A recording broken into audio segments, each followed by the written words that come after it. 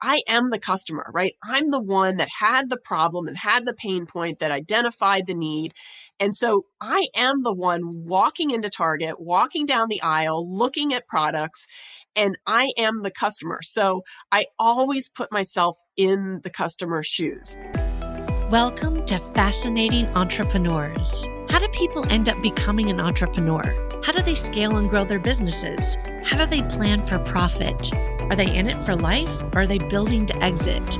These and a myriad of other topics will be discussed to pull back the veil on the wizardry of successful and fascinating entrepreneurs. I've written a book, a memoir that starts with my challenging upbringing with all the twists and turns and inflection points, including saving my company due to the pandemic. It will be published this year, so please go to natashamiller.co and sign up on my mailing list so you're the first to know when it's available.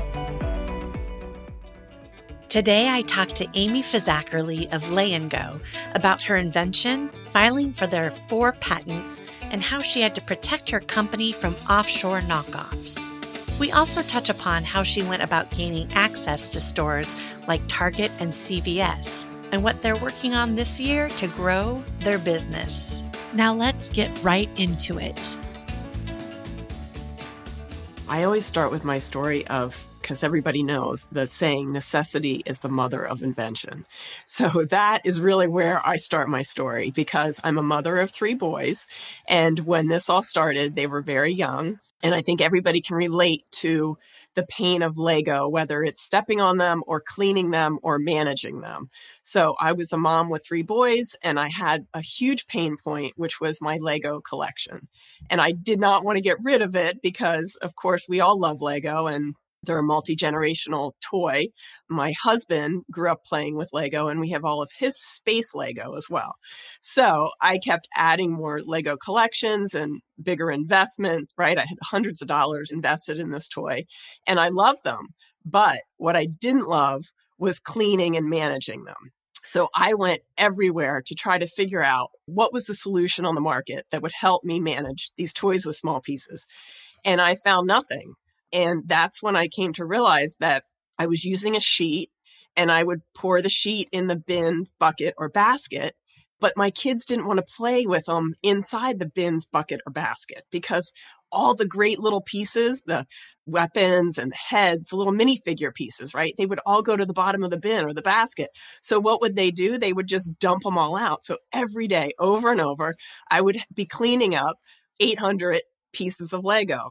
And I finally said to my husband, hey, this is really crazy, but I can't find a good solution on the market. So I am going to create something. And as I started to design and develop, my friends kept saying, this is a great idea. I want one of these when you finish. When you have something available, let me know.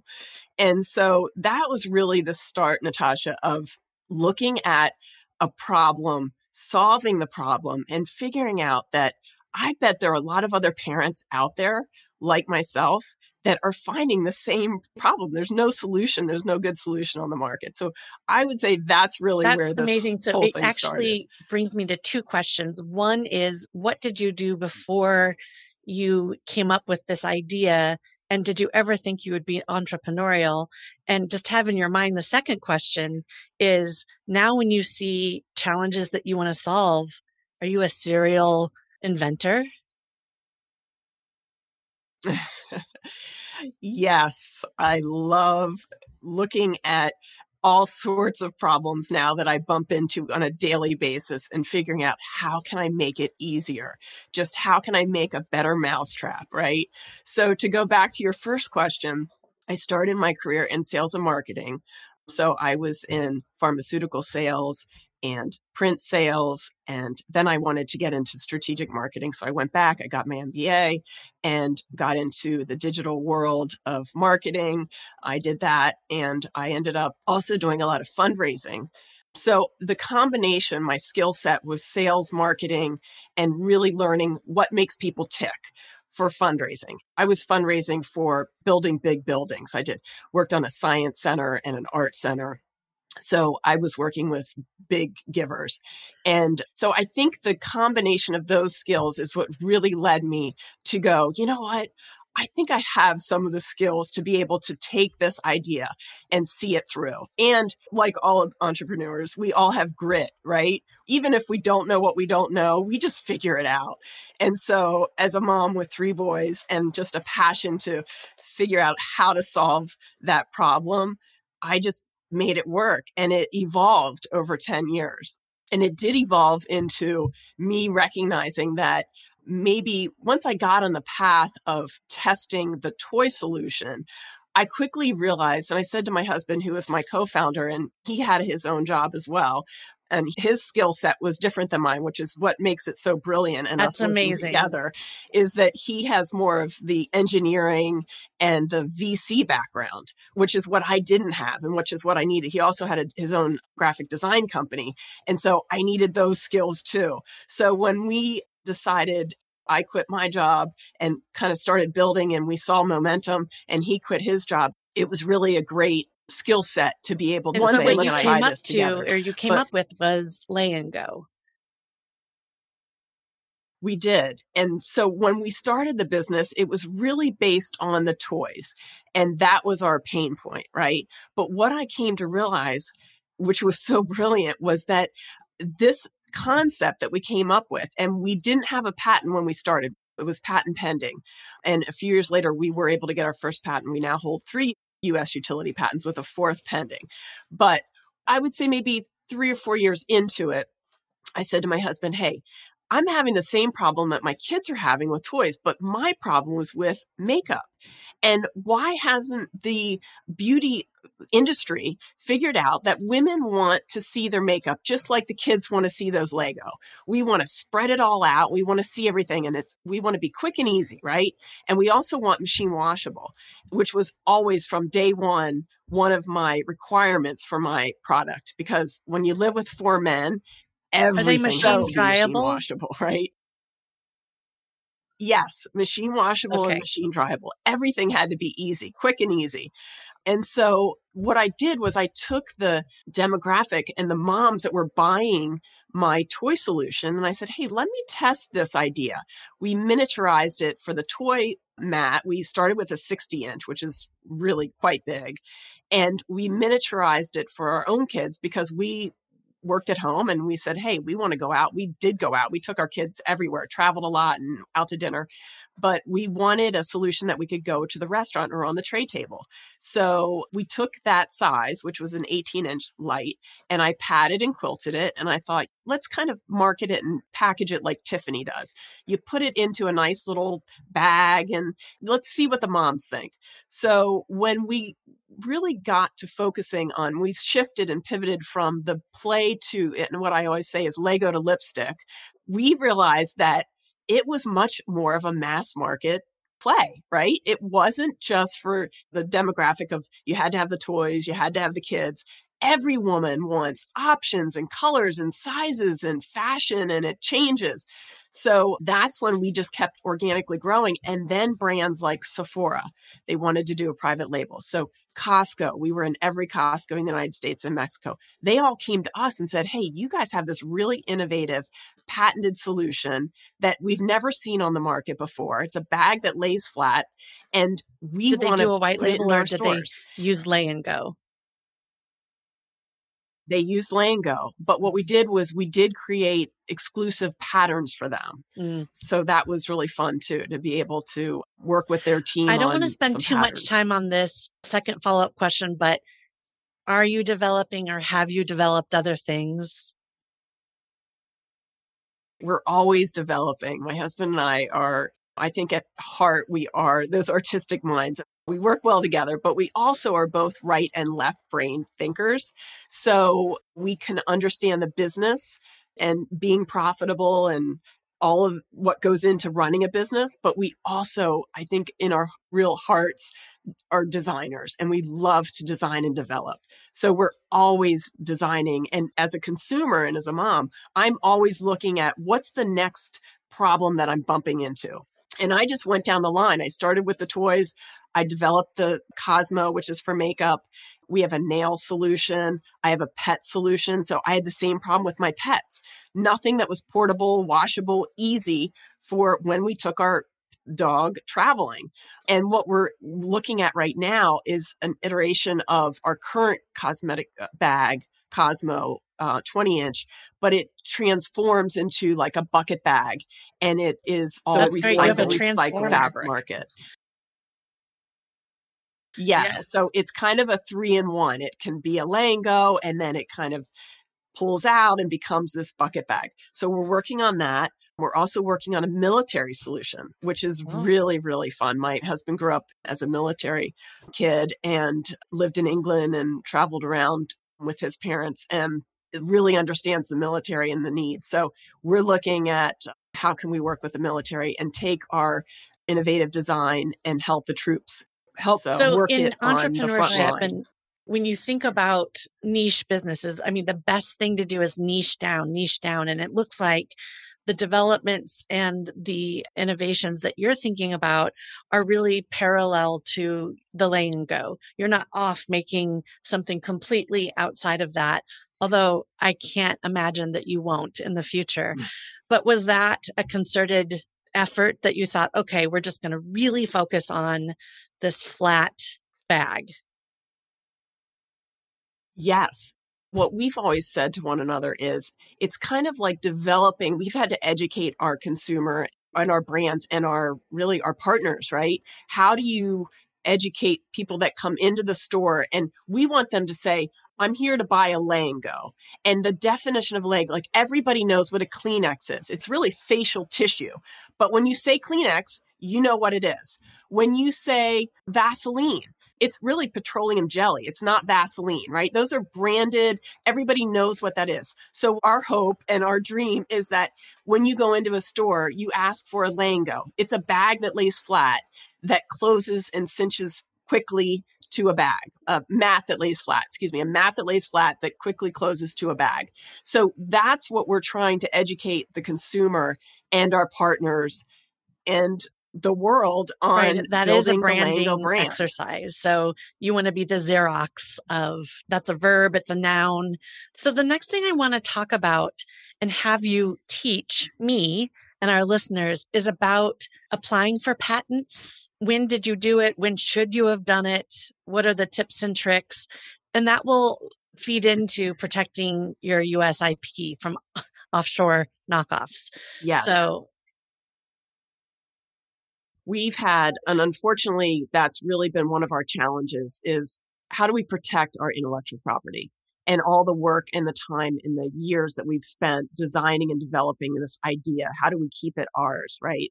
And so I would say to any of your listeners out there that the number one thing to do is to research, find a patent lawyer, and as soon as you feel comfortable enough to put your resources and your money behind your idea, get that as a patent pending. What are basic as soon fees? As you possibly can. Just ballpark. Well, I mean, up front, it can be, there are trademark fees and then there's patent fees. And we have a trademark lawyer and a patent lawyer. So there are different levels of how much protection do you want. And then there's a design patent and there's a utility patent. And those are very different. We went for the top of the top utility patent. And when you watch Shark Tank, that's the first thing they ask you. Do you have a utility patent? That's the first thing they want to know. And so we went for the Gusto, which was a utility patent. And, are we talking like $100,000? No, thousands of dollars, but it's a process, Natasha. So sure, of course. You start by submitting the first round, and it is a process. We got rejection after rejection, and then you have to keep paying the lawyer to go back and tweak and fix and tweak and go back and submit. And then you get rejected again, and then you tweak and you look at it again and you submit. Are you changing when they're rejecting? Are you changing tiny little details that really are just a legality and not a real big differentiator? Yes, it's all about the wording, right? And proving that it's not so obvious. And that was a challenge for us, which we finally ended up getting the patent based on the fact that if it was so obvious, why is nobody doing it? So we got it based on commercial success. And all through those years that we kept going back and forth, we kept building our business and building our sales. And we could show them, hey, in $1 million of sales, we aren't spending $1 million in marketing. And so it was the numbers ultimately, and product is king. Our product showed them that you're right. It's not on the market and is commercially successful. And that's So you said ultimately you have how we 3 ended up patents getting and it. 1 patent pending. Can you talk to us about those 3 patents and what they are specifically for? Well, the 3 patents are based on the original first patent. So what we did was we kept going back and adding more to the patent to make it deeper and broader and more secure, essentially. And then the 4th patent that's pending is the new product that I was telling you about, which is not related, as a totally different patent than the first 3. Yeah, so we got our first patent in 2015, and then our second patent in 2018, and our third patent in 2020. And we just submitted our 4th patent in 2020, hoping that we'll be able to The get it importance within the for next couple of patents, years. as I'm learning right now, there's 2 main things. One, if you're looking for venture capital or any kind of capital, they want to see that you've protected your idea. Yes. And then 2, really a patent isn't worth anything until somebody tries to knock you off and you need to take them to court. So let's talk about protecting your U.S. IP from offshore knockoffs. Yes. So that was the first thing our lawyer said to us, by the way, which was back in 2011 when we submitted the non-provisional, was when we said, oh, thank you so much. We got it submitted. Where does this go now? And he said, well, it's going to be a wait and see and go back and forth. And then when you become really successful and this thing has legs and takes off, you'll be back to see me again for protection, right? To go through the process of looking at who's ripping you off. And that's exactly what happened. So fast forward, and thank goodness, like you said to your listeners, that we had the protection and we ended up getting the patent and more patents for deeper protection, but we haven't had to go to the court process of it. But we have had to stop multiple sellers on different platforms that they would pop up, and they were even using our name. They were using our images. I mean, my own children were used on packaging, and my pictures were used on packaging. When it first happened, I couldn't believe my eyes. And now it's just like, people will email me and say, hey, do you know you're on this? And this isn't your... If somebody knocks you off in a different country and sells within that country and uses your children's faces and the Lay and Go, if you have a U.S. patent, how are you protected there? Well, the one thing we did, and this was really, really almost a game changer for us. We went through years, and this was one of our largest channels, was Amazon. And they started a patent process called the Patent Neutral Evaluation Process.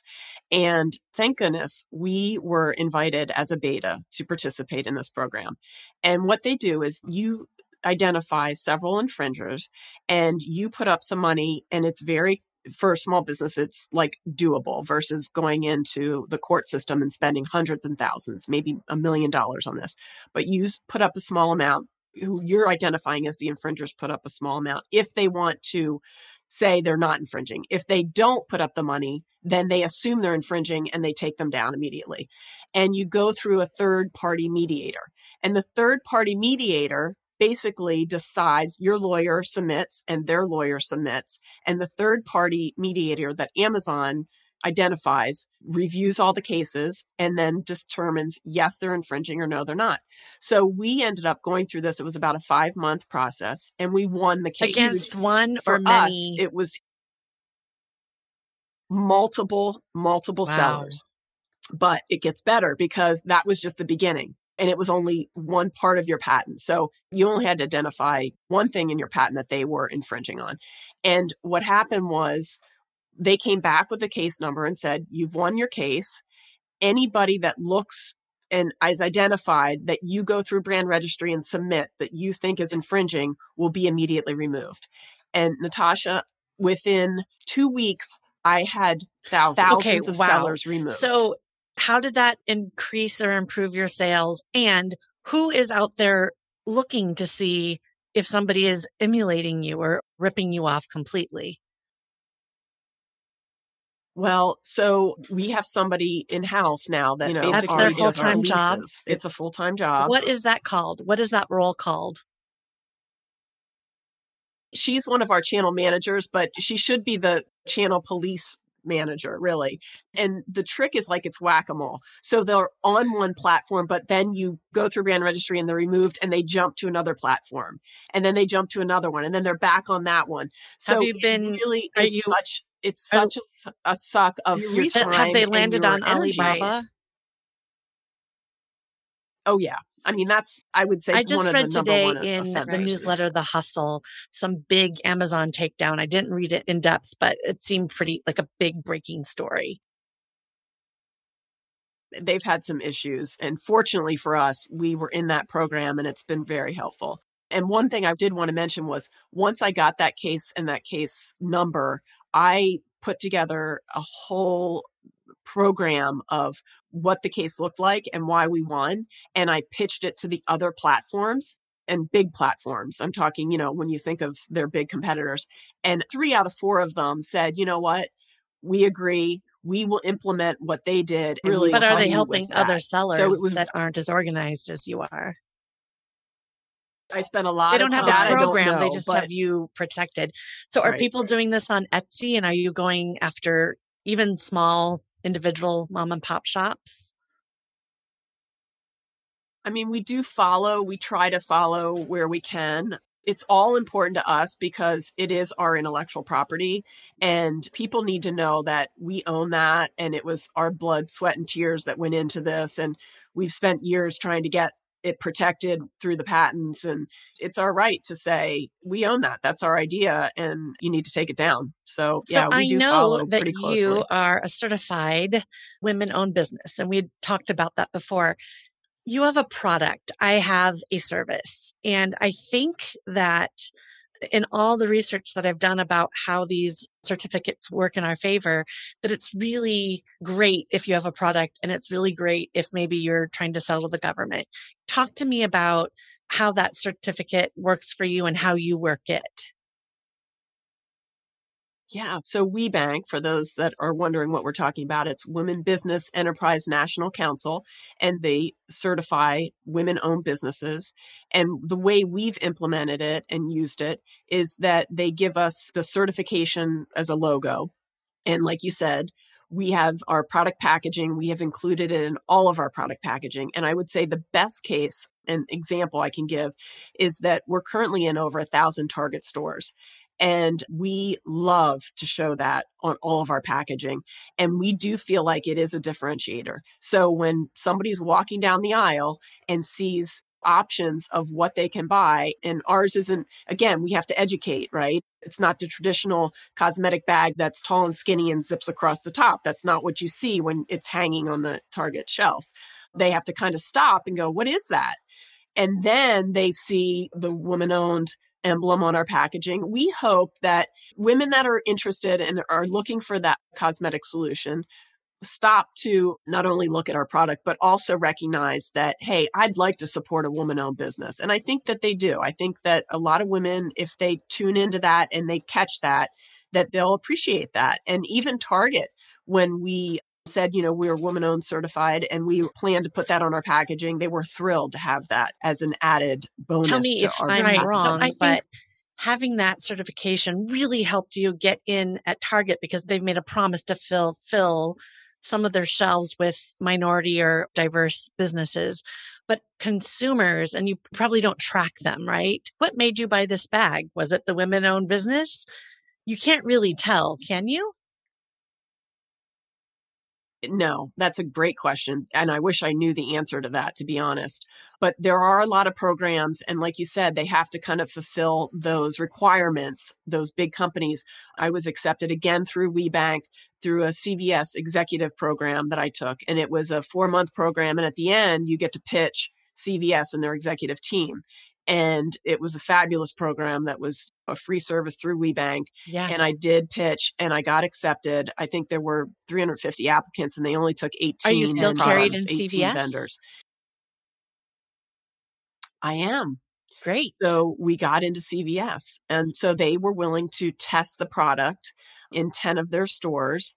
And so we're on the shelves being tested right now. So that was Perfect another lead into example my of next how I used question it. is to teach the listeners about how to go about getting into stores. So you didn't have the women-owned business certificate that made Target go, oh, yes, I'll talk to you. There's something else that happened. So can you lead us up to how you get the attention of these outlets? Some people say, how do you do it? Well, it does take time. I mean, we've been at this for 10 years, and I would say we continue to organically grow. We continue to innovate. We listen to our customer. I mean, I think that's number one. And for me, because really, I am the customer, right? I'm the one that had the problem and had the pain point that identified the need. And so I am the one walking into Target, walking down the aisle, looking at products, and I am the customer. So I always put myself in the customer's shoes. When I go into stores, looking at where is it placed? How's it placed? What are the colors? What are the trends? What are the price points? Where is it positioned? And so I think when I start to talk to some of the buyers, and it takes a lot of Is it digging trade and a lot of shows or is it rejection. one-on-one appointment? We do it through trade shows. We do it through organizations, meeting through WeBank and EO and WPO. It's all the various connections.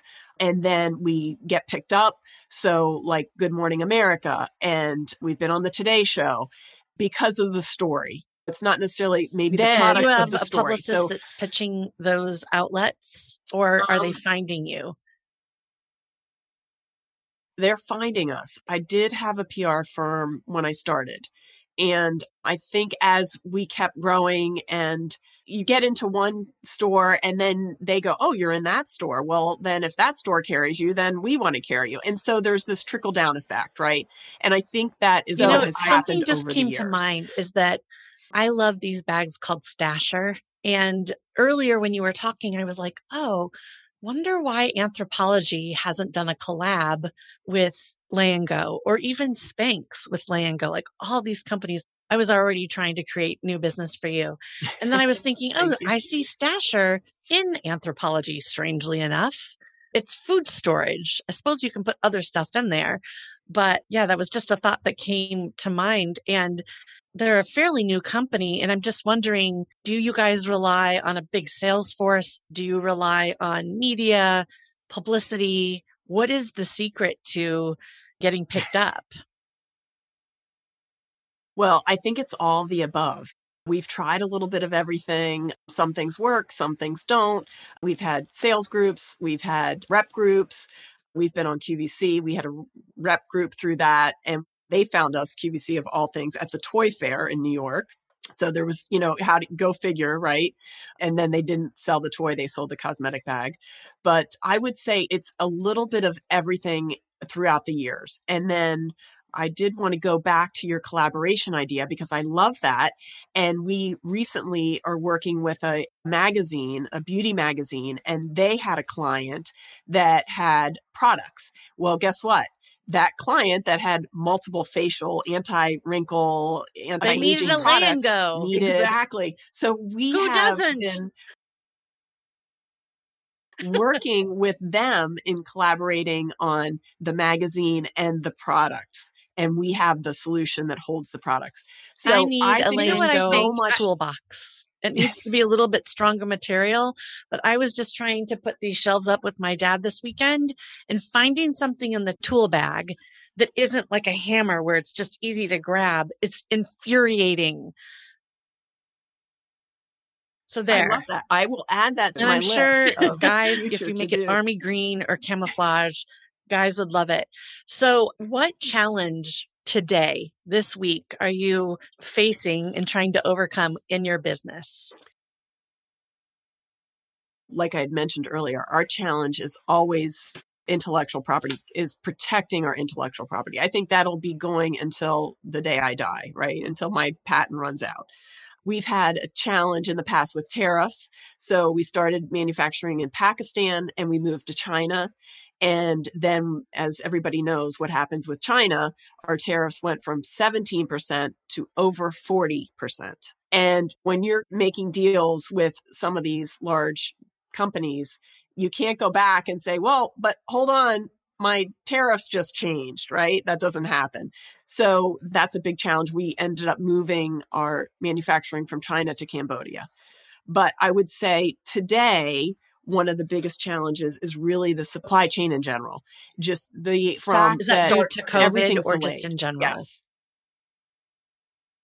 due to COVID. Yeah. So the factories have been closed, and then they're open, and then they're closed, and then the workers are sick, and then they're closed again. So you get that delay, and then all the ports are backed up. So you can't get a ship to get into the port. And then when you start from the beginning, materials as absolutely. Well. And the materials are still, probably 90% of the materials are still made in China. So materials are made in one place and you've got to transport them to another place. And then that's delayed, right? And then the factories are delayed. And then the shipments are delayed. And then the ports, they can't get into the port. We had a shipment before Christmas that was there. It was at the port when it was supposed to be, but it was on the boat outside of the port because it couldn't get into the port for 3 weeks. It sat on the water. I'm in the San Francisco Bay Area, and recently there was like the longest backup in the Port of Oakland, like in the whole world. We had the biggest backup, and I can see the boats out on the water. A very interesting challenge to have to deal with. And so, in addition to that challenge, what are you focusing on this year to really scale and grow your company? Are there strategies that you're really doubling down on? We are. I mean, we saw a big shift this year due to COVID of the online purchasing, right? I mean, the stores to the online. And not that all of our stores are so important, and we are really focused on helping all those stores and praying that all those businesses open up and are healthy again in this year. And we are focusing on the online presence and avenues that we can Instagram and TikTok, and how do we reach some of those influencers? We are. Are you on TikTok? We are. Do you dance around and point at words? My husband and I have done a few TikToks that have been pretty hilarious. So yes, we've done a few kind of interesting I'm looking at it right things. After we get done Yeah. with this. Okay. Did your business increase or decrease due to COVID by end of last year? Well, it shifted. I would say it decreased in the beginning and then it increased. Q4 is our best quarter. And no doubt we've got a great gifting item and we always see our sales spike in Q4. So fortunately, we did see it again this year and even more so because that's what I was getting to with that online. Shift to online buying. Wondered how that translated in revenue for you. So, do you have an exit strategy? And if you do or don't, did you even think about it when you started the company? Well, I think we're always thinking about an exit strategy. I do think that we're in it for the long haul. My husband and I love what we do. We love working together. Our kids have been really involved. And I think if somebody came along and we were offered the right price, there's always an exit strategy. And we're always planning on how do we build the sales and get it to that point that somebody would be interested in purchasing. Absolutely. But we have a lot more to do. So we have a lot more ideas and a lot more product that we have been working on. So today I would say we're not quite there, but yes, if the right opportunity came along, we certainly would probably I asked the question no. recently because I'm learning more and more about even if you don't ever want to sell your business, you should still run it as if you want to sell it. And of course, that's good for you because you have more profit. But becoming an absentee owner, which seems like such a dirty word to me, like I'm not an absentee owner, but now I'm starting to try to become that. Not because I want to sell my business. I don't have any near future plans to do that, but I want to be prepared. And you should be prepared 1 to 3 years before you even sell. And I'm learning this all from a friend in EO. So it's a question, I started my business 20 years ago and I remember for so long people would say, would you ever sell? And I'd be like, are you kidding me? I would never sell because it was really my identity. And now as I get older, a little more mature, I'm like, I better start planning on making this business as profitable and self-running as possible so that when the time comes that I want to or have to, I'm ready. This episode really got me thinking about solving for the day-to-day problems I encounter and wondering if I could actually develop a physical product and set the world on fire. Thank you to Amy for educating and inspiring us. And for more information about her, please go to the show notes where you're listening to this podcast. For more information about me, go to my website, natashamiller.co. Thank you so much for listening. I hope you loved the show. If you did, please subscribe. Also, if you haven't done so yet, please leave a review where you're listening to this podcast now. I'm Natasha Miller, and you've been listening to Fascinating Entrepreneurs.